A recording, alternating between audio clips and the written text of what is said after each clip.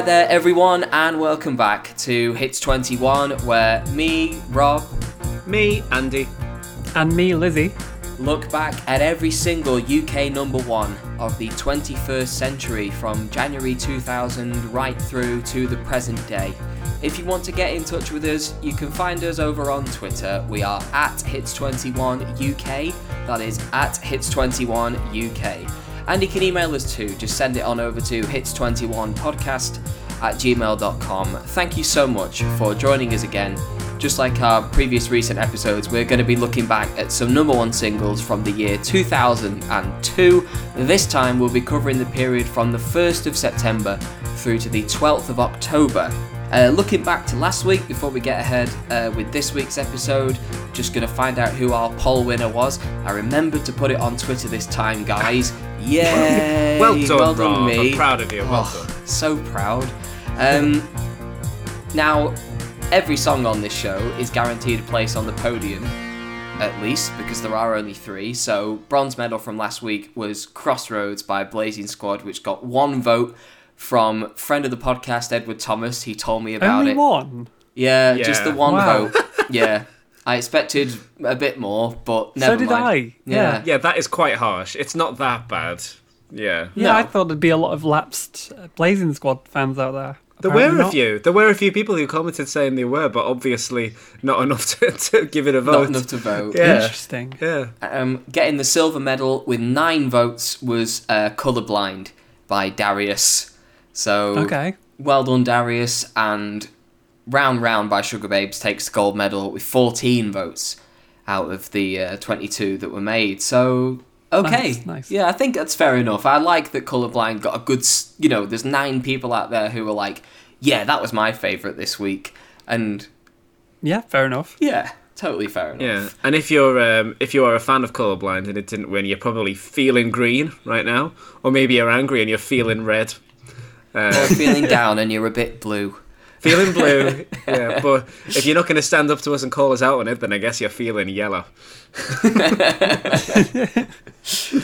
As always, heading on to this week's episode, we're going to give you some news headlines from around the time that these songs were number one in the UK.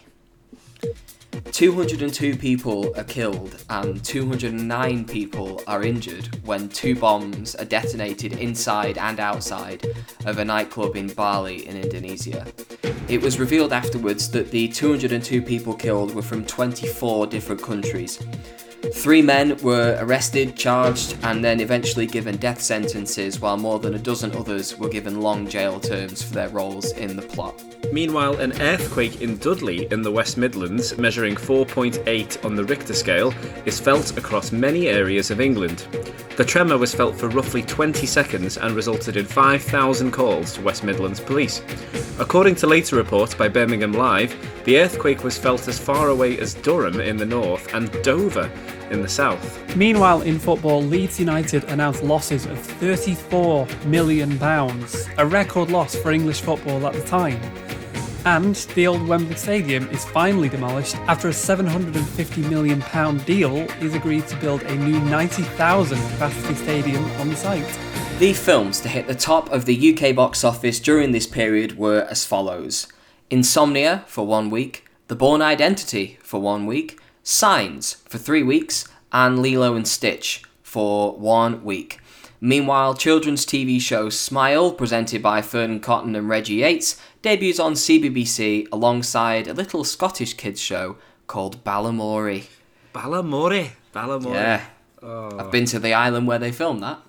Really? Yes, Tobermory in the Highlands. Beautiful part of the world. Really, really beautiful part of the world. Oh, must go. Did you just Yeah. literally tell us what the story was about Balamory? That day I went, yes, that was the story. Wouldn't I like to know? Yeah. Meanwhile, as Kelly Clarkson wins the very first series of American Idol, pop stars The Rivals debuts on ITV in the UK, with the intention of creating 2 rival vocal groups who will go on to compete in the UK charts. And presenter Tony Blackburn wins the first season of I'm a Celebrity, Get Me Out of Here. We will very much be discussing some of what I've said there later in the year, and I don't mean Tony Blackburn, who is yet to have a UK number 1. And as Pop Starts the Rivals debuts on ITV, Hearsay announced that they are to split 18 months after winning the first series. 3 days later, the BBC debuts Fame Academy, featuring contestants Lamar Obiker, Sinead Quinn, and David Snedden. It's a shame about Hearsay, isn't it? I can't believe it was only 18 months. Like, as a kid, it felt so much longer. Like, that's just nothing. Yeah. Absolutely nothing. They were. Wow. I think they were mismanaged. I think it's fair to say. Yeah, very much so. But, goodbye, Hearsay. You were fun while you lasted. I enjoyed talking about you. Yeah. Andy, how are the album charts faring right now? Well, it's more active this week. It's a bit more of a fight at the top of the charts. So where we were last week was with Coldplay with A Rush of Blood to the Head, who had an absolutely storming success with that album, 10 times platinum. A week into this period, that's unseated by a group called Atomic Kitten, who we've obviously mentioned before on this podcast. We probably will soon again, maybe. With Feel So Good. You can see how good I am at avoiding spoilers there, can't you? Yeah, so that's Totally. Atomic Kitten with Feel So Good reached number 1 and went 2 times platinum. That's their second album. That was unseated by Paul Weller with Illumination, which only went gold, joins that dubious club of albums that went number 1 but didn't go platinum, and that was number 1 for 1 week. I've never really listened to any of Paul Weller's recent stuff, but I hear it's quite good. I probably should listen to it at some point. That is then replaced at the top by a Elvis Presley compilation called Elv One Us, in which they comically replaced the I in Elvis with a number 1. Mad banter from the Elvis marketing team there. Elv One Us would be at number 1 for 2 weeks and would go 6 times platinum. It did most memorably produce A Little Less Conversation, which we discussed a few weeks ago. It produced that as a number 1 single, very, very massive hit, which was probably why this compilation of Elv One Us was such a big hit. That was then replaced at the top by Will Young with From Now On, which stayed at the top for 2 weeks, and quite interestingly, considering that he was the winner of Pop Idol, who still had a lot of cultural capital at this time, it only went 2 times platinum. It was nowhere really in the biggest selling albums of the year. And I think it's quite interesting considering how quickly they rolled Will and Gareth out, that he's only just now releasing that debut album in October, about 9 months on from when he won, which is really... I know that's what X Factor artists would do, but Will's been releasing singles the whole time, so that is interesting, that the album seems to have been a bit of an afterthought and been a bit of a damp squib there. But yeah, so very, very active this week. A lot of the artists we've discussed, will be coming up at some point very, very soon. But yeah, it's getting quite competitive at the top now. Yeah. I mean, they maybe learnt from Hearsay, where didn't they release a song, the lead single and the album on like the same week? And then by the time the second single came round, it was a bit, yeah, because everyone's already got the album. We know this. Yeah. Just on Paul Weller's solo stuff, I haven't done too much of it, but my mum and dad always really, really liked Stanley Road from '95, because that has it's a good album. Yeah, You Do Something to Me on it, which was the You Do Something to Me. Yeah, so Stanley Road is the one I remember and would recommend. Lizzie, over there on to the side of the Atlantic over there, in places like New York and California and such, how are they all doing in America? Do you want to speak English? What? Well, as I mentioned in the last episode, Dilemma by Nelly and Kelly Rowland dominated this period with 10 non-consecutive weeks at number 1. That run at number 1 was interrupted by Kelly Clarkson, who won the first season of American Idol in September. Her debut single, A Moment Like This, got to number 1 for 2 weeks in early October. It went gold in the US and finished at number 39 on the year-end list, but wasn't released in the UK. However, the song would make an appearance in the UK charts later on in the decade. Yeah. There'll be more on that in a future episode, but for now, I will keep stum and I'll move on to the albums chart, where we have 3 new albums to mention. So after one final week at number 1 for the Eminem Show, the number 1 spot was taken by the Dixie Chicks and their album Home for 3 weeks in September. It finished at number 22 and number 4 on the 2002 and 2003 year-end lists respectively, and eventually went 6 times platinum in the US. Following that, Disturbed spent 1 week at number 1 with their album Believe, which eventually went double platinum in the US and finished just outside the top 100 on both the 2002 and 2003 year-end lists. However, it only managed to get as high as number 41 on the UK albums chart. And finally, we have 3 weeks at number 1 for Elvis by Elvis Presley, which also got to number 1 in the UK, as you've just mentioned, Andy. And, as you've also just mentioned, featured the Chunky XL remix of A Little Less Conversation that we discussed a couple of episodes ago.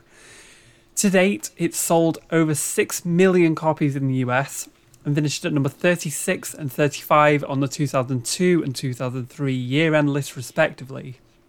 And, in addition to that, it finished at number 28 on the UK year-end list as recently as 2022. Wow. This thing's still sticking around. That is interesting. Huh. Yeah. Just on the Chicks, by the way, then known as the Dixie Chicks. We're just about into that period now, aren't we? Where America has gone nuts and has decided that you could say that the Chicks are not suitably patriotic enough to deserve attention anymore, which is a real shame because that's a really good album. And actually, they're one of those groups who I just love all of their albums. They're fantastic. I don't think they will release another one now until Gaslighter in the late 10s, which is just phenomenal. So it's a real shame we won't be hearing from them. So I just love them. They're just great. I couldn't let that opportunity pass to mention how much I love the Chicks. They're just so good. But no, for sure. They did one more album in 2006, but then Gaslighter is there's a 14-year gap. So they were unfortunately they were probably made to just like be quiet for a long time. Which is just so, because obviously there's the incident that really sends things over the edge is when they're in Shepherd's Bush, I think. They're at Shepherd's Bush Empire and she's on stage and she makes that comment about George Bush and it gets back to America and this is like 2002 and people if you just waited 3 years. And it's just really it's really not that bad. Like they don't say it's like innocuous. They didn't burn the flag or call for a coup or anything like that. It was just legitimate political criticism, but that was just off the table at that time. Like I say, America had really kind of gone nuts and the Chicks really suffered from that, unfortunately. Yeah, this is like the freedom fries era of America. Yes. Yeah. Not a very dignified time. Moving swiftly on and back over the Atlantic to the UK, the first song up this week is this.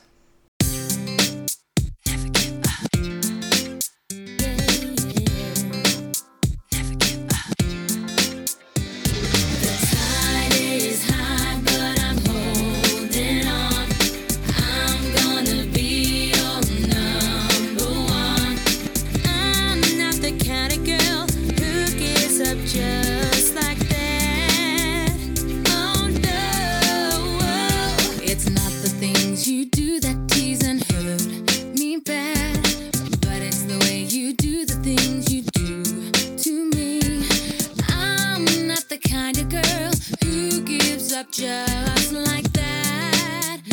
Oh no, the tide is high, but I'm holding on. I'm gonna be your number one. The tide is high, but I'm holding on. I'm gonna be your number one.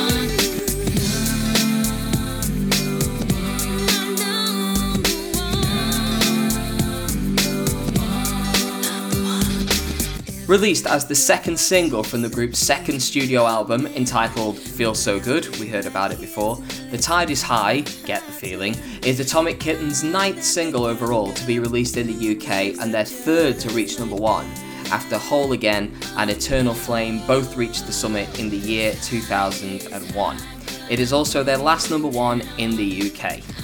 The song is both a reworking of the 1967 song by the Paragons, which didn't chart in the UK, and the cover by Blondie, which reached number 1 in 1980. The Tide Is High went straight in at number 1 as a brand new entry, knocking Blazing Squad off the top of the charts. It stayed at number 1 for 3 weeks. In its first week atop the charts, it sold 144,000 copies, beating competition from Dynamite by Miss Dynamite, which got to number 5. In its second week at the summit, it sold 67,000 copies, beating competition from Fantasy by Appleton, which got to number 2. In its third and final week at number 1, it sold 46,000 copies, beating competition from Got to Have Your Love by Liberty X, which got to number 2. Papa Don't Preach by Kelly Osbourne, which got to number 3. Nasaya by Scooter, which got to number 4. And I Love It When We Do by Ronan Keating, which got to number 5. When it was knocked off the top of the charts, The Tide Is High fell 1 place to number 2. By the time it was done on the charts, it had been inside the top 100 for 16 weeks, and the song was officially certified platinum in June 2020. So again, pandemic feels, getting to people and pushing songs over the 600,000 sales mark. Andy, The Tide Is High, Get the Feeling. Do you get the feeling with this, or not? Do you know, every time I see the phrase "get the feeling," I just can't help but think of S Club Party. With "get the feeling, push the ceiling." That's what I hear whenever I see the phrase "get the feeling." Yeah, I actually, funnily enough, had completely forgotten that part of the song, and I'll get onto that in a minute. But yeah, so I sort of came at this from a quite puzzled perspective of why was this such a big hit, because I don't really feel like it has the ingredients to be a big hit, to be fair. I mean, thinking about the original, I'm a quite big Blondie fan. I think Blondie is great, and I think Debbie Harry is a serious contender for, like, the coolest person ever. Like, she just absolutely radiates coolness and this unflappable quality that I just think is just so awesome. And, you know, she really anchors that band with that kind of impassive sort of whatever kind of flair that just takes a genre that is really, really difficult to get right with new wave and turns it into something just effortlessly cool, or at least appears to look effortless. And I think, you know, Blondie is just fantastic, and so you would turn to an artist like that if you want to have a sort of big second album launch of, you know, what's a good cover we can do that's, you know, that we can easily kind of get some traction with this. You would think Blondie, but you would think maybe do Atomic, or maybe do Heart of Glass, or something like that. Because I'm quite reminded of the very first song we ever covered on the show, I Have a Dream by Westlife, where they turned to ABBA for a cover, but they picked one of ABBA's kind of lesser hits, you know, that wasn't very representative of them, that was a bit bland, so they were sort of on a loser right from the start, which they did with Seasons in the Sun as well, of course. But Atomic Kitten have kind of done that here, where they've picked Tide Is High, which is not one of Blondie's bigger successes, I think. I think it's a little bit dull, you know. If I'm listening to a Blondie compilation, that is kind of where the mood dips for me with Tide Is High, so I think it's a bit of an odd choice. But they do more with it than I remembered. You know, they kind of modernise it. I say modernise it. They kind of, you know, jazz it up with some very obnoxious percussion and do some really quite pleasant harmonies over the top of it, and then add in that get the feeling bit, of course, which I think does actually add something. I think the reasons for that are quite cynical, in that they wanted to just kind of have a songwriting credit, probably, which I think is quite a cynical reason to add that in there. But that get the feeling bit does kind of lift it and give it a bit more than that just kind of repetitive chorus. But I don't know. I think this one is kind of in a really awkward place for me, where I don't really see why it was such a big hit, because Atomic Kitten are not quite at that status at this time that they're so big that they could just sing the phone book and that would get number 1, which, you know, we've had certain artists like Oasis, for example, who you can say that for on the show before, but they're also not in that kind of middle in the road, inoffensive, you know, satisfy everyone all the time kind of place that someone like Ronan Keating is, where he gets to number 1 just on the basis of consensus. You know, Atomic Kitten are not really in either of those spaces, and they've released a fairly bland song here, you know, a very, very safe choice. And it doesn't work for me. It doesn't work for me at all. I just think when you compare it to Eternal Flame and to Whole Again, you know, those songs had a certain kind of earnest, innocent energy to them that I really quite appreciated. I thought they you know, really had the feeling of a fresh on the scene young girl band who were really kind of going for it, that were taking on songs that were a little bit big for them, but making somewhat of a success of it. Here they're doing just a kind of knockabout cover, which they've kind of put a bit of a flair on, but not really. This is sort of Atomic Kitten by the numbers for me, and it's quite deflating that it was such a big success, because I think it kind of sends the wrong message there. So it's a bit of a shame. I think this is a come down from previous hits. I think the idea of a girl band covering a big Blondie song for a comeback single, you're like, whoa, that could be good. And then you get this, and I'm just a bit disappointed, really. So, yeah, not a highlight for me this week, unfortunately. Lizzie, how about you? Yeah, I agree with a lot of your points, Andy. I think it's pretty disappointing. I was really hoping for a breakthrough while listening to this, similar to what I had with Whole Again and Eternal Flame, where I heard them in a whole new light when revisiting them for this podcast. Unfortunately, like you say, I think it lacks a lot of the charm from those previous two, and yeah, it leaves me quite cold, if anything. Like, I think there's two main problems. One is something that you mentioned to me, Rob, in that it's very obvious that the producers have like sweetened up the vocals a bit. And yeah, part of what I liked about those previous two number ones is that they didn't do that, or at least not as obviously as they did here. Both Whole Again and Eternal Flame felt honest and genuine in a way this doesn't, where it feels kind of artificial and lifeless. And the other is, unfortunately, the song itself, which I can't really blame Atomic Kitten for. Like, even the Paragons original and the cover by Blondie isn't really representative of either group's best work. Like, what a shame we couldn't have had an Atomic Kitten cover of When the Lights Are Low by the Paragons, or like you say, Heart of Glass by Blondie, or Atomic. It's in the name. Exactly, Atomic Kitten do Atomic. That's just waiting for them. It's just crazy that didn't happen, but yeah. It's a license to print money. It's right there. And yeah, I'll say that the Get the Feeling bit that isn't in the original makes the key change feel a little bit more natural and is at least something to make it stand out from those other two versions, but it's not quite enough to make this much more than what it is, which is a middling cover of a middling song. I agree with you about the key change. I forgot to mention that they actually do a fairly decent job with slipping that key change in a natural, organic way. Well, not so much, because that Get the Feeling bit is very clearly thrown in as a separate entity to the rest of the song, but the key change sort of goes unnoticed within that. So yeah, of course, they do quite a good job with that, but that Get the Feeling bit, oh gosh, it's very unusual, isn't it? It's just a whole different song, really. It's like two songs happening at once. Yeah.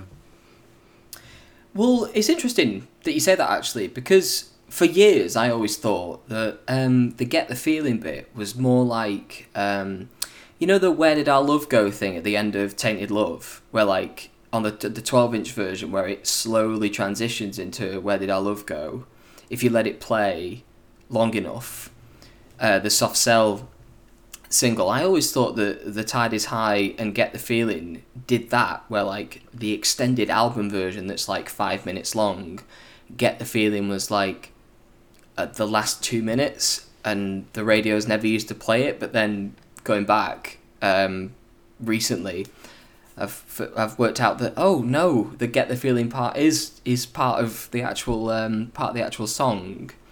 I think this is basically I get the same vibe as like their Eternal Flame cover, but it's just slightly sped up. You know, all the longing, and I'm kind of like you, Lizzie, in that I'm not a huge fan of the Blondie cover or the original. But at least I think the Blondie version has a sense of regret and longing to it. It's kind of wistful and sad.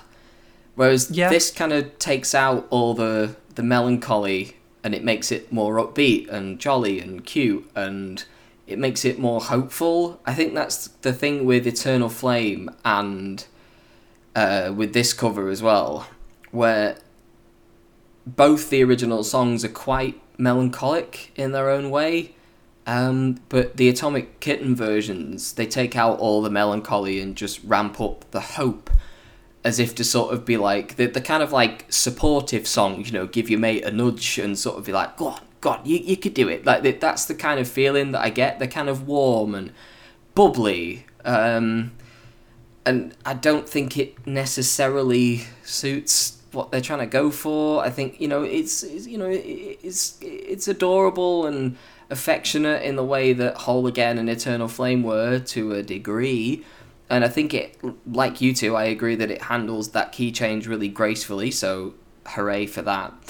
And the original bridge means, I guess, that it's not just a straight cover, so I'm always down for acts taking classic songs and trying to reinterpret them a little bit. But like you, Lizzie, I keep thinking about how heavily treated this all feels, how obvious the treatment is in the mix. It makes me think that they wanted to make totally sure that this was going to be like a guaranteed smash, like no imperfections allowed, combined with everything else in the song that makes it feel kind of artificial, but not in a way that feels deliberate. And I just start to sour on it a bit. I don't think I dislike it, but it's just barely a thing. Mm-hmm. Like I think they made a mistake with Atomic Kitten, because this is their last number one, and they kind of fade away kind of as quickly as they appeared. But I think with regards to like Whole Again, I think that their management didn't focus enough on the fact that what makes that song work for me is, I mean, why would their management care what I think? But I think that there's sadness and melancholy at the centre of Whole Again, but I think their management focused a little bit too much on the fact that they were just young women who had little hip-hop break beats behind their songs, and I think they got a bit typecast as a group who were youthful and happy and did cheerful interpretations of 80s hits, and it just, I think that's why it kind of fizzled out, because underneath that, if you're like, you know, if you get 3 number one singles and 2 of them are covers and then you're kind of finished, it just makes you think like, oh, it's a shame you weren't given better material. They weren't allowed to grow, they weren't really allowed to be anything. It just seemed like they were permanently going to stay in like orange vest tops and white 3/4 pants with trainers. Like they're not allowed to dress any differently. You know, that their album covers, they always have to smile, and they always have to be very close to the camera, and they always have to look like their best friends. And it just feels like they weren't really allowed to do or be anything else, and it affects this cover, I think, that they're not allowed to add anything to it beyond what has been laid down very specifically in the brief, which is a shame, because we've heard with Whole Again, and to a lesser degree, in my opinion, Eternal Flame, that they have character within their imperfections. And with Sugar Babes around at the moment, and with Girls Aloud not far away, it's kind of easy to see why Atomic Kitten was sort of left behind at this stage. But I don't dislike The Tide is High, get the feeling. But I'm just kind of glad that we don't have to talk about it anymore. When I saw it coming up in the list, I was just sort of like, oh well. But yeah, that's all I have to say. So I feel bad because all 3 of us were pretty positive about both of the previous Atomic Kitten songs, and we were very positive about them as a group. You know, we had a lot of time for them, and it's quite disappointing that it ended on such a sour note for them, really. But yeah, it's you are absolutely right, Rob, that, you know, if you do 2 out of 3 covers, then your shelf life is very limited. And that's a point to keep in mind for later in this episode. That's a bit of a running theme this week. It's an interesting point to make. I'll revisit that. Because you cannot survive forever off covers, because they will inevitably lead to diminishing returns. So, yeah, I'm going to keep that one in my cap for later. Yeah. Okay, then. Second up this week is this.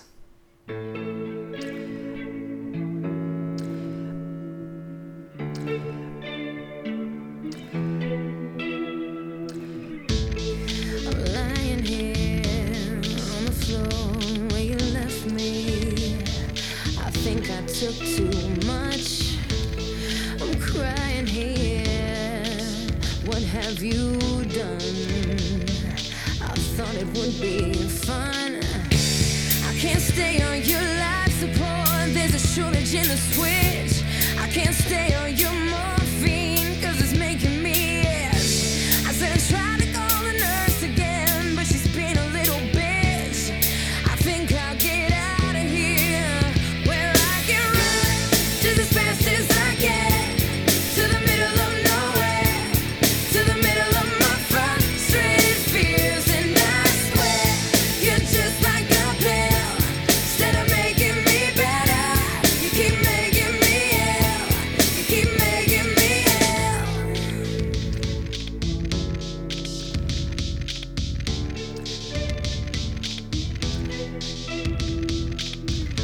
Okay, this is Just Like a Pill by Pink. Released as the third single from her second studio album entitled Misunderstood, Just Like a Pill is Pink's seventh single overall to be released in the UK. It's her first solo number one after Lady Marmalade got to number one last year. This is not the last time we'll be discussing Pink on this podcast. Just Like a Pill went straight in at number one as a brand new entry, knocking Atomic Kitten off the top of the charts. It stayed at number one for 1 week. In its first and only week at the top, it sold 49,000 copies, beating competition from What I Go to School For by Busted, which got to number 3, which I'm devastated about.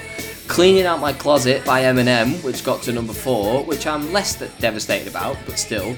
Every Day by Bon Jovi, which got to number 5. Strange and Beautiful by Aqualung, which got to number 7. Feel It Boy by Beanie Man, which got to number 9. And Dem Girls by Oxide of Neutrino, which got to number 10. Oxide of Neutrino still kicking around. When it was knocked off the top of the charts, Just Like a Pill dropped 3 places to number 4. By the time it was done on the charts, it had been inside the top 100 for just 11 weeks. However, the song was eventually certified platinum in the UK in May 2020, when once again it seems that people were furloughed, locked down, and thinking, wonder what it was like 20 years ago. Lizzie, Just Like a Pill. Pink, go. Yeah, I mean, this is better than I remember it being.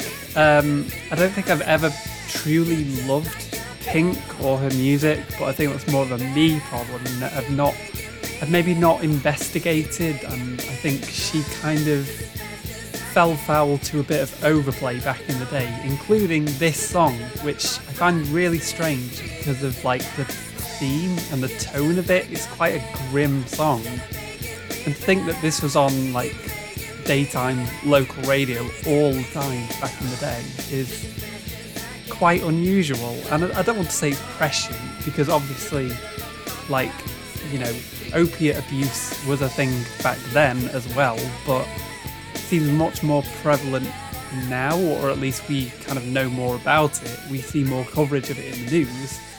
To think that this was knocking around sort of 20 years ago is quite something. It does have its issues that, you know, make it difficult for me to genuinely love it. I do like it, but I'll start with the positives. I think Pink's got a great voice that suits this sort of thing really well. I think her change in image around this time has worked well for her, because she's kind of gone from that, like, I don't know if you remember when she was sort of an R&B artist, and there was like that image of her with like she had like a shaved head, I think, and big shades, kind of like a Mary J. Blige type thing going on. But she's Can't Take Me Home, I think, was the album. Yeah, and it seems like it was her decision to make that move, because I don't think she felt like the person she was sort of outwardly facing the world as was really representative of her. So, this decision seems to have worked well for her. And she's kind of, I think, stuck with this sort of thing for most of her career. And in terms of the lyrics, I've already kind of discussed it, but they're surprisingly dark and, personal for something that, again, I recall being quite common on like mainstream daytime radio at the time. It's certainly not something you've genuinely expect to be at number one, and we've not really had much like this. But I think that like there are definitely things that let this down, and the main thing, of course, is the production, which sounds far too thin considering what a raw personal track this is. Pink's gone on record a couple of times saying that she wrote this because of her own experiences with drug abuse. And I think if only the production of this sort of represented that. I think Pink, obviously, her performance, there's a lot of like vulnerability, but also determination and defiance in there. She puts in a really good performance, but I just don't think the backing track does it much justice. Like, at best, it sounds kind of like a a 90s throwback, but at worst it just sounds kind of flat and doesn't ever really take off. Even when you think you've got to get that big moment of catharsis, it never comes in the actual instrumentation. Like Pink, I know I keep going back to it, but I genuinely don't want to lay this on Pink because she's by far and away the best thing about this. But yeah, if only we'd had some better production, I think it could have been an all-timer. Yeah, I really agree with everything that Lizzie has said, really. That I think, what really kind of gives the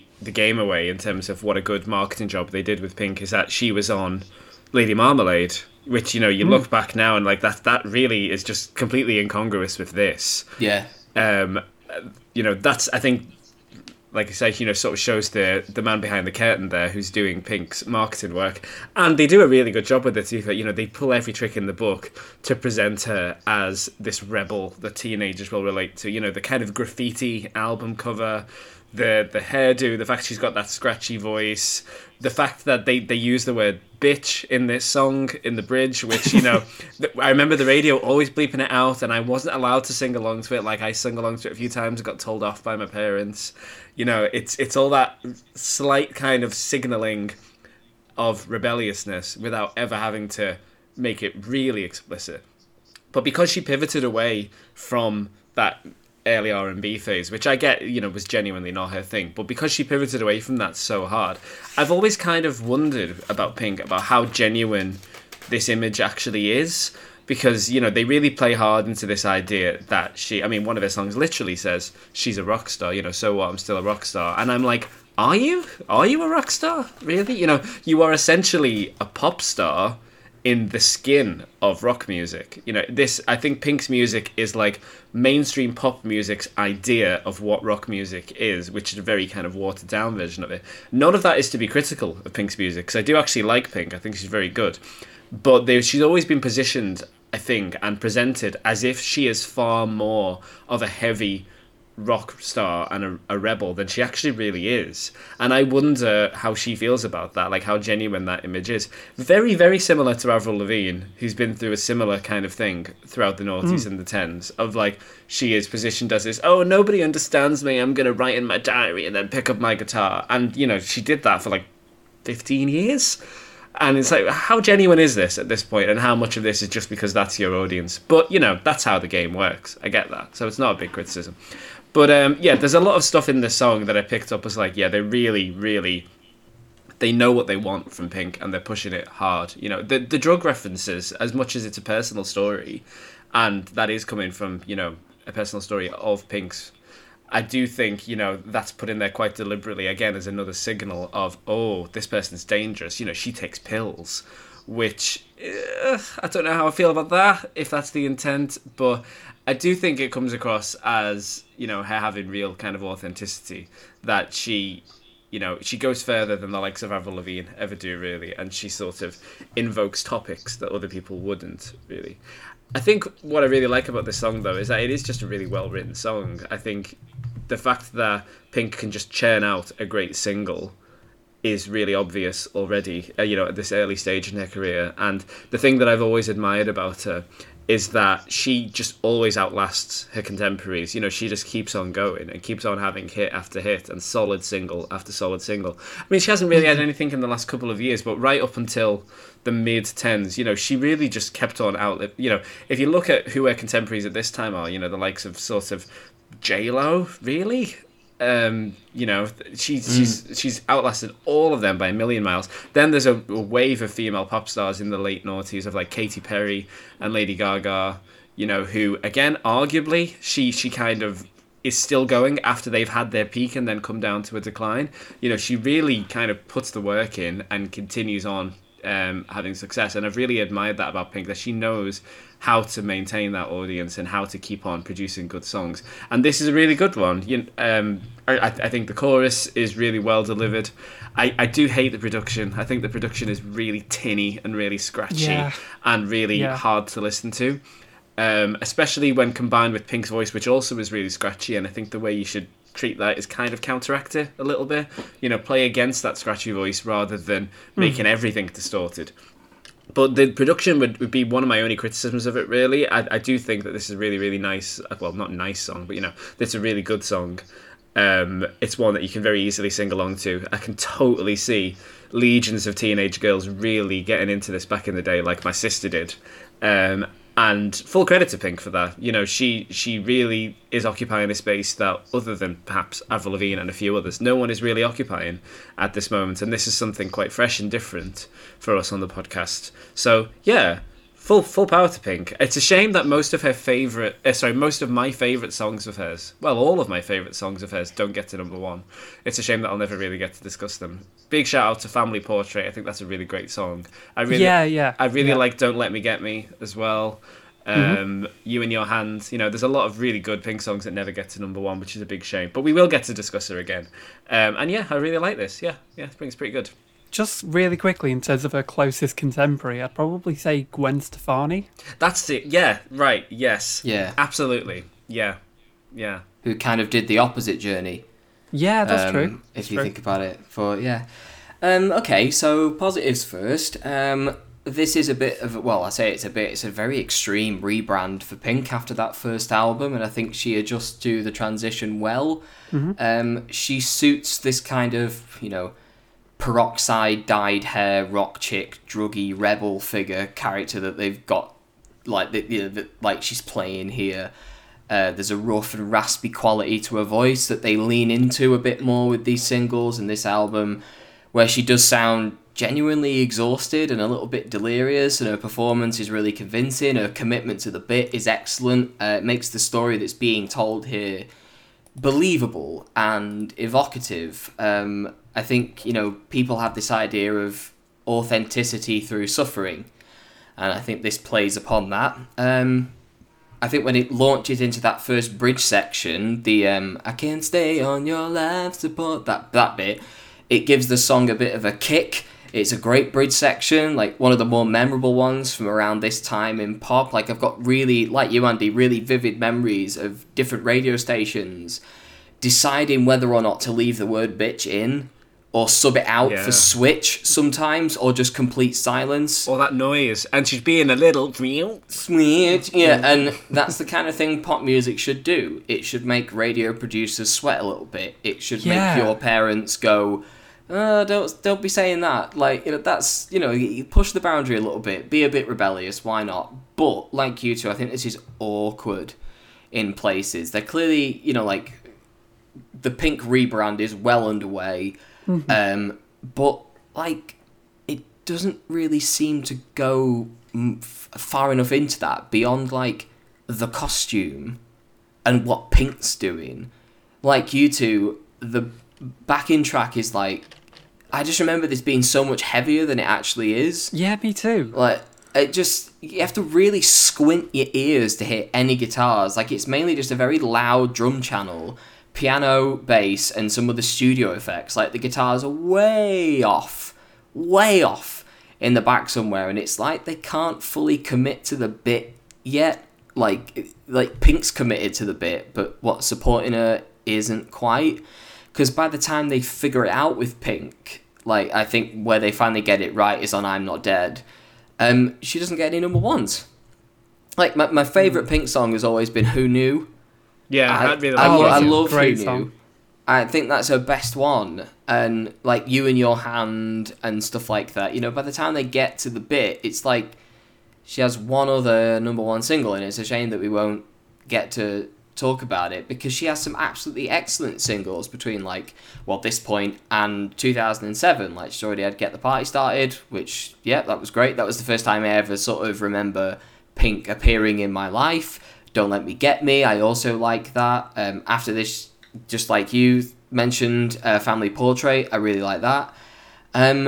This one feels like the one from this album that's hedging its bets a little bit, seeing how the public reacts, and then, the next album, the next cycle will fully commit to the bit. 'Cause I think there's one more album, then you get I'm Not Dead, and then you get Funhouse, and I'm Not Dead and Funhouse seem to be the ones where, the image is complete and the sound is complete. But like you, Lizzie, I've got to admire the way that Pink's made it stick. Her image has lasted and lasted and lasted and lasted. She's in the top 20 right now. Like, she has a song in the top 20 as we're speaking. Does Yeah, she you're really? right. I did not know that. Trustful, isn't it? Yeah, Trustful. She's at number 14. Her album just got to number 1. She's had 21. That's great. Yeah, she's had 21 top 10 singles, and she was on Graham Norton last week. You know, she's had 4 number 1 albums in the UK. 3 of them have been in the last 6 years. Mm-hmm. I think everything she's released since about 2008 is... It's not been for me, I'll say that much. But, you know, fair play to her. Like, she's adapted to streaming in the way that most artists from the 2000s haven't quite. And I will say as well, my mum loves her. She says that Pink is the reason that my mum has a tattoo. You know, Pink still has the ability to sell out stadiums and arenas worldwide. Whatever she's doing, I think it works for a lot of people. I think you can feel after... We'll discuss Pink once again, I think, with So What in 2008. After that point, it feels a little bit like she's pivoted towards... I don't know, because like in the 2000s, this image seems to stick where it's like someone who's slightly damaged. This idea that like tattoos and piercings suggest that somebody comes from a broken home. And it feels like she kind of leans into that stereotype, and stuff like Who Knew is like there's like a nuance within that stereotype that she adds, and I really like that. I really, really like her approach to it, and it feels like in the 2010s she did songs like I want to say Perfect was one of them, where like isn't the line something like raise your glass if you're wrong in all the right ways? And it's like this idea, you know, she's really leaned, like one of her albums was called Beautiful Trauma, and it's this idea of like, you know, making an inspiring message out of damage. Like that's something that she really seems to be leaning into and has leaned into for about 15 years at this point, after So What, which I think was written about a divorce or something like that. But it feels like that's, you know, she since she's become a woman in the eyes of, you know, the media and the public, it feels like she's fully accepted her role as like, you know, she moved towards like full-on adult contemporary, like doing stuff like What About Us and Just Give Me a Reason was definitely, that felt like a pivot for her. Yeah, they're very, very like adult contemporary kind of things, and it feels like she's settled with her audience. But fair play to Pink, because I think she does appeal. I think if you were to go to a Pink gig, I think it would predominantly be women there, but I don't think there would be a specific age demographic anymore, because she appeals to kids. That's why she has songs in the charts, and it's why she has a number 1 album. Apparently she's really great live, by the way. I always hear it from people who've seen her say she's brilliant. But I think that's kind of my point really, which is that Pink is someone whose longevity and image management I really admire. I think to stay around in this game for as long as Pink has, then she has such good business savvy, and she knows how to keep, you know, aesthetic cohesion. And I always admire pop artists that can do that, because that's difficult. So, Just Like a Pill was kind of like a new beginning, I guess, you know, getting to a number 1 in the UK, and, here's new Pink, you know, that sort of thing, you know, the Pink that you knew from the first album, like, she can't come to the phone right now, she's dead, like that sort of thing. And so, just fair play to her, I suppose. Yeah. If I could just sort of say one kind of final thought as well, I, as much as she has played on that theme of, you know, being kind of broken and damaged a lot, I do think that the messages that she, you know, puts out and how she is as a role model to her younger listeners, I do think she's actually a really positive role model, you know, in that... Role model's the word. Yeah, in that, if she, you know, going off this theme of talking about your trauma openly, being... you know, empowered by your trauma and owning it, I think is actually a really positive thing, you know, to be putting across to teenagers. I think that, you know, if I was a parent, I'd probably quite approve of this, because it's like, yeah, she's talking about real stuff, and, you know, not being, you know, well, being defined by it, but not being defined by the kind of, oh, woe is me. You know, she's turning it into being a star through the fact that she's not ashamed to talk about these things. So I do think there is a really positive message in there. And I think she deserves some credit for that. I think she knows what she's doing, and she knows that she has to be careful in terms of the messages that she puts across, and generally it's all really positive. So I think she deserves some credit for that. Cool. Right. Okay. Third up this week is this. The long and winding road that leads to your door will never disappear. I've seen that road before. It always leads me to your door.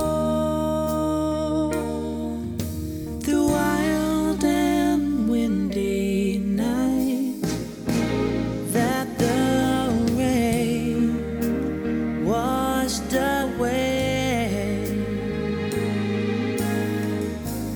has left a pool of tears, crying for the day. Why leave me standing here? Let me know the way. Okay, this is The Long and Winding Road, double A side with Suspicious Minds by Will Young and Gareth Gates. Released as the third single from Will Young's debut studio album entitled From Now On, and released as the third single from Gareth Gates' studio album entitled What My Heart Wants to Say, The Long and Winding Road, double A side with Suspicious Minds, is Will Young's third single overall to be released in the UK and also Gareth's. It's Will's third single to reach number 1 and also Gareth's. It's not the last time we'll be discussing Will or Gareth on this podcast. Both of the songs are covers. The Long and Winding Road went straight in at number 1 as a brand new entry, knocking Pink off the top of the charts. It stayed at number 1 for 2 weeks. In its first week atop the charts, it sold 133,000 copies, beating competition from Little by Little by Oasis, which got to number 2, that's a relief. Complicated by Avril Lavigne, which got to number 3, which is a bit of a shame. And Gangsta Lovin' by Eve featuring Alicia Keys, which got to number 5. In its second week at the top, it sold 65,000 copies, beating competition from Down Boy by Holly Valance, which got to number 2, Down For You by Irv Gotti, which got to number 4, My Vision by Jakarta featuring Seal, which got to number 6, and Bunsen Burner by John Otway, which got to number 9. When it was knocked off the top of the charts, The Long and Winding Road dropped 2 places to number 3, and by the time it was done on the charts, it had been inside the top 100 for 26 weeks, but the song was only certified gold in the UK, which is strange. Andy, The Long and Winding Road. What do you think of it? I'll start with Long and Winding Road, and I'll talk about Suspicious Minds as well. But Long and Winding Road, this is a weird one for me, in that, again, we've come back to this very deja vu feeling of you turn to a classic artist who, churned out a million hits, and then you pick one of their songs which is kind of lesser and quite unloved. It's like, why have you picked this? Why of all the Beatles songs that you could have picked, you've picked The Long and Winding Road, which is not a bad song, it's a nice ballad, but is it up there with, the best Beatles ballads? No, absolutely not. It's an odd choice, and it's one of those songs that if you don't do it right, I think it can be quite boring, and this is quite boring, unfortunately. Will and Gareth continue on this theme here, particularly Gareth, of not really yet knowing what to do with them. And so I call back to that point from earlier on in the episode that you said, Rob, of, 3 out of 4 covers, or however many it was, you're on a ticking clock. Here, you're running out of time if you're going to keep going off covers. Gareth has, because he's on Suspicious Minds as well, he's got 2 songs here that are absolutely ancient, both of them written several decades before he was born. And it just doesn't work for him. Long and Winding Road more so than Suspicious Minds. I think he does something with Suspicious Minds at least, but it just doesn't really work for me. It's quite dull. Also, an interesting choice to have them kind of singing this to each other, Will and Gareth. I got quite a lot of, I think, unintended romantic energy between the two of them, which was quite funny, that it kind of felt a bit like a romantic duet in the style of kind of Endless Love, or I've Had the Time of My Life, or something like that. It really kind of had a vibe that I don't think was intended at all. One thing I will praise about it, though, is that it skips that big, massive strings wall of sound ending that the original has, that Phil Spector production, that it skips that and ends on a more quiet note than the original does, which is an improvement. You know, that's actually a good thing, that they got rid of that overblown ending. But otherwise, no, not a big fan of this. It's a really straight down the line cover of a song that is already quite middle of the road and doesn't suit either of them, and it's a weird choice to do it as a duet. So it's a thumbs down for me on that one. Suspicious Minds, I just want to mention, because I didn't really remember it that well until I listened to it. I remembered the video, I remembered all the Lilo and Stitch tie-ins that it had and stuff like that. But when I listened to the song, I was like, oh, it just kind of came flooding back. I was sort of 10 years old again, and I was at, a kids' party, because you would hear this a lot at kids' parties at this time. Like, this song was very much geared towards kids. The main reason I enjoyed listening to it this time is because it did that thing once again, not only of Gareth being given a really ancient song that he's probably never heard before in his life, but also the fact that it's so overproduced, that the production is so loud, that Gareth feels like he's fighting against it and has to really sing really loudly just to get past that, like it's a fight. He did that in Unchained Melody, which, was so funny, that I really loved Unchained Melody because of that, because he just had to go so far with his own performance just to keep up with the stupid, horrible X Factor winner single pop production he was being given. They do that to Suspicious Minds and take any kind of hint of Elvis coolness and just remove it entirely and turn it into, fun with all the family kind of vibes. And Gareth has to fight against that so strongly. And bless him, he's not got the biggest personality in the world, so it doesn't really come through for him.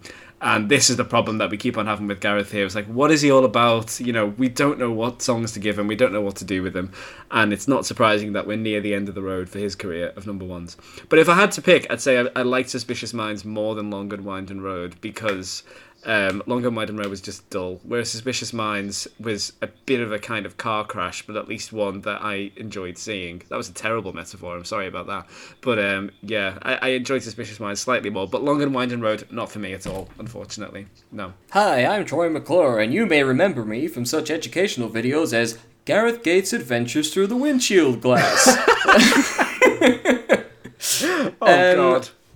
I'll go second on this. I just want to say that in a previous episode, I said that this was a triple A side, because on the Wikipedia entry for 2002 in British music charts, it does kind of list it as it makes it look like it's a triple A side, but it's actually a double A side with a B side, and it seems to have listed it, which is a cover of the Sweetest Feeling or Sweetest Thing or Sweetest something. Feeling!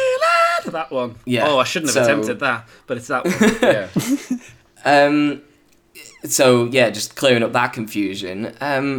Look, man, it's Will and Gareth covering The Long and Winding Road, and then Gareth covering Suspicious Minds. Like, I feel like, this Chat GPT thing, this new AI thing that people are using. I feel like you could just get that to write the review for me, like, because it just feels like the songs are also they feel a bit AI produced, like, it's like, just feels a bit obvious choice. Maybe not obvious choice in the sense that, like, The Long and Winding Road is like a really obvious Beatles song to pick, but I don't know, it just seems a bit like, oh yeah, we'll go for that, it's not an obvious song to pick, it's just a really inoffensive Beatles song to pick. Inoffensive, that's probably the better word. Like, it's pretty and it's well performed, but it's more functional than emotional, and it doesn't really demand much. In fact, it actually demands nothing. Like, all I'll really say is that it's a shame that Let It Be Naked wasn't released until 2003, because I think the version of The Long and Winding Road that's on that album might have suited this a little bit better. I think it would have been more like the music video, which I actually quite like. The two of them in the spotlight surrounded by a sea of black. never quite sure if there's an audience there or not, because the video starts and ends with cheers, but you never see who gives them. And it's just this long single take of them performing the song and then smiling, and that's it. You know, the cheers come up again, but where are they coming from? Like, you know, that's a nice mystery that the video leaves you with, but the video is more interesting than the song. I have vague memories of Suspicious Minds by Gareth Gates, and like, I don't know, they're just... I will be completely honest, like, I'm kind of done with the whole Will and Gareth thing. I'm kind of glad it's over, because I think the next time we talk about them, they have been allowed to go off on their own respective journeys. I mean, they are respective journeys that I think they expose the difference between how nicely managed Will was and how Will was able to kind of form his own path, whereas Gareth Gates, you know, at the point where Will's doing Leave Right Now, Gareth is hanging around with the Kumars. Mm-hmm. And we'll talk about that. But yeah, this feels like a fork in this long and winding road, I guess, where Will goes off in a direction where it's like, oh yeah, pretty, you know, respectable pop artist, I guess, whereas like Gareth is just told to do novelty stuff for another 12 months, and before they just sort of go, all right, okay, yeah, you're done, we'll just move you to the side now.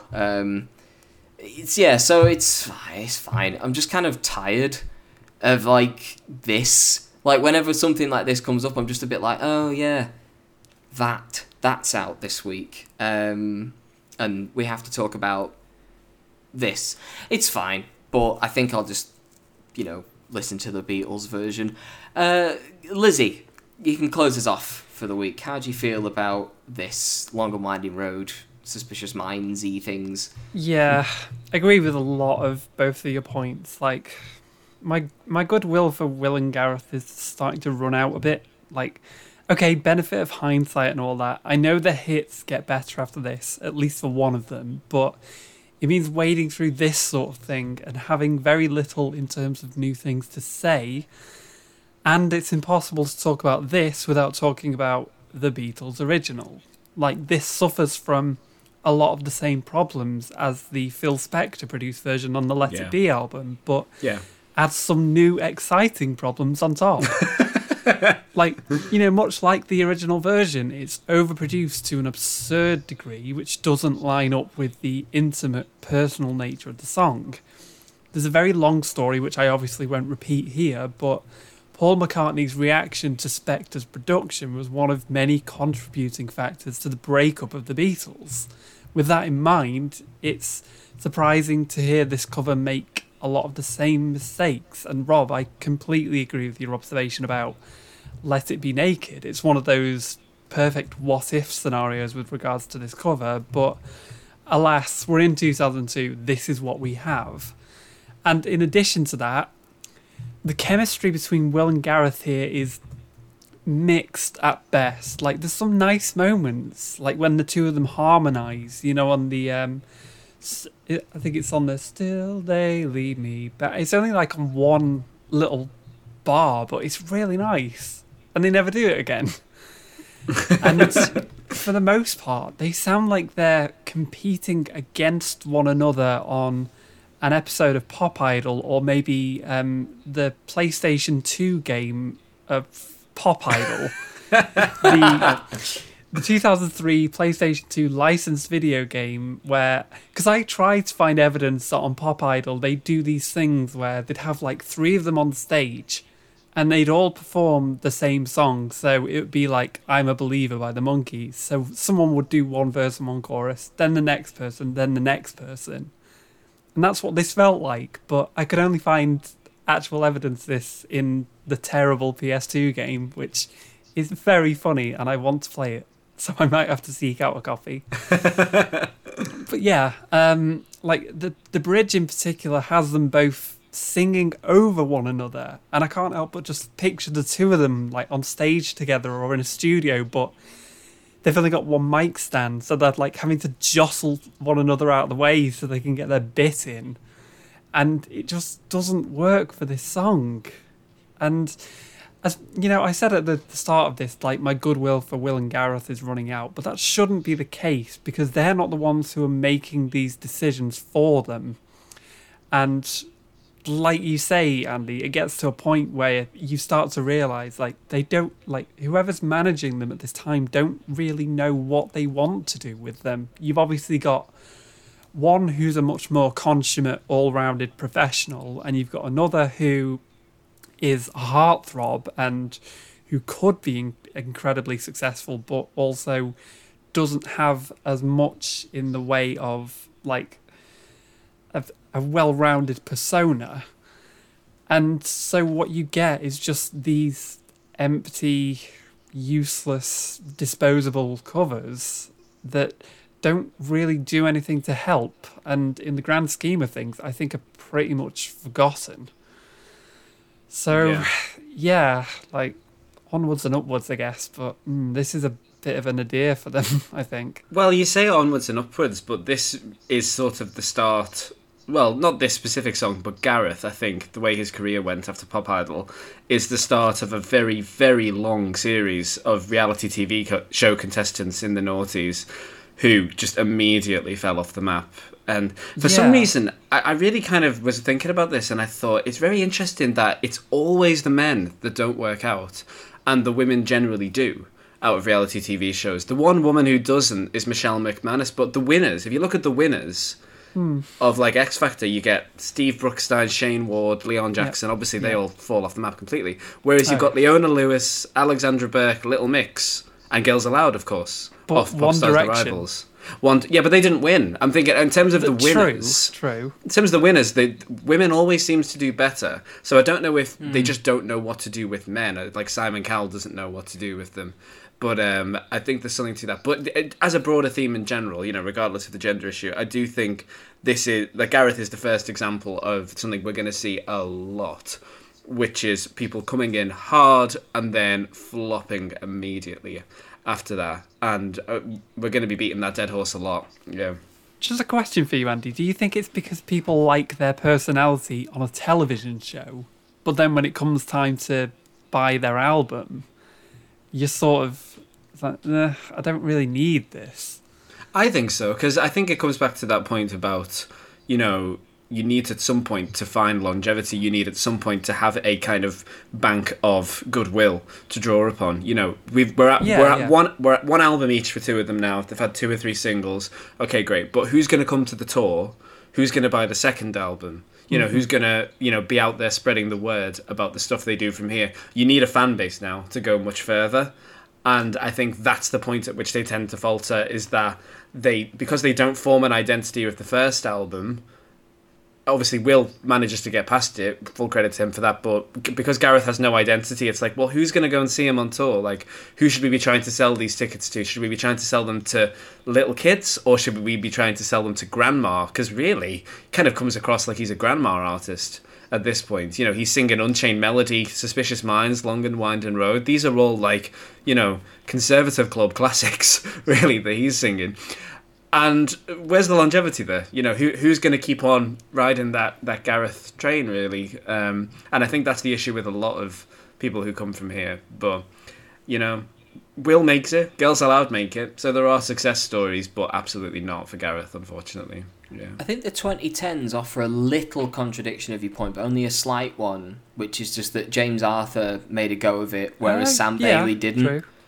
But that's the 2010s were years away, and the phenomenon is well established by that point. The only other thing I kind of want to say is that the version of this song that exists on Spotify, this is a version that has 4.5 million streams right now, by the way, which is that it isn't crossfaded properly from the previous song. That loved like so. So the end of track 5 on From Now On, because the Long and Winding Road doesn't appear on What My Heart Wants to Say. Yes. Yeah. So Love Struck, track 5, which has got 165,000 streams, roughly. That has the opening... It has the word "the" at the end of it. Yeah, you're right. It did, didn't it? And then when you click on Long and Winding Road to play, it doesn't go the long end. It just goes... See, I thought that was just my phone being a bit laggy. That did that to me, and I thought that was just my phone. Oh, that's so bad. That is just, it is ridiculously unprofessional. It's- Like, that is just so bad. There was a problem in, like, the early days of streaming where albums that were done on, like, you know, a CD and, like, you know, they didn't have the track lengths at the end. I always remember Cosmogrammer by Flying Lotus being like, you know, if you went to find a copy of it online, certain tracks were different lengths because I don't think they're specified on the back of the CD, and so people were having to guess where the songs ended and began because the whole album's basically instrumental. And so I can kind of understand it in situations like this, but I think they tried to fade the end of Love Struck into The Long and Winding Road, and they put the split in the complete wrong place. It's just, sort it out, guys. Like, you know, Jesus. To be fair, Spotify must absolutely hate albums that are all continuous and crossfaded into each other. You're like, there's some poor guy who has to sit there and find the exact point for, like, Songs in the Key of Life or Dark Side of the Moon, where it's like, come on, give me some pause at some point so that we're not just crashing into the next song. We want to put these things on playlists, so give me something to fade into. They must hate that. But, you know, I have no sympathy whatsoever. But yeah. Yeah. I mean, I'm glad we got to talk about Ong and Winding Road by Il Young and Gareth Gates. Before we go, before we do the Pie Hole and Vault inductions, actually, I know that a lot of people started listening to us after they heard me on Popmaster earlier this year. This episode will go out 2 days after the last ever Popmaster on Radio 2. Wow. 25 years of radio comes to an end. We record this obviously a little earlier than Sunday, you know, otherwise it would be a terrible strain on the podcast maker's wrist. So this will go out after the last ever episode of Popmaster on Radio 2. Just whatever comes on Greatest Hits Radio or whatever Radio 2 come up with, it's probably... even if it's as good, it won't feel the same and it won't be the same. And I know that the Popmaster community is massive on Twitter, and so I just wanted to say it was great to kind of go on the show and be a part and become a part of the Popmaster community and stuff. So yeah, I'm just sorry that it's kind of coming to an end, but you know, all things must do that.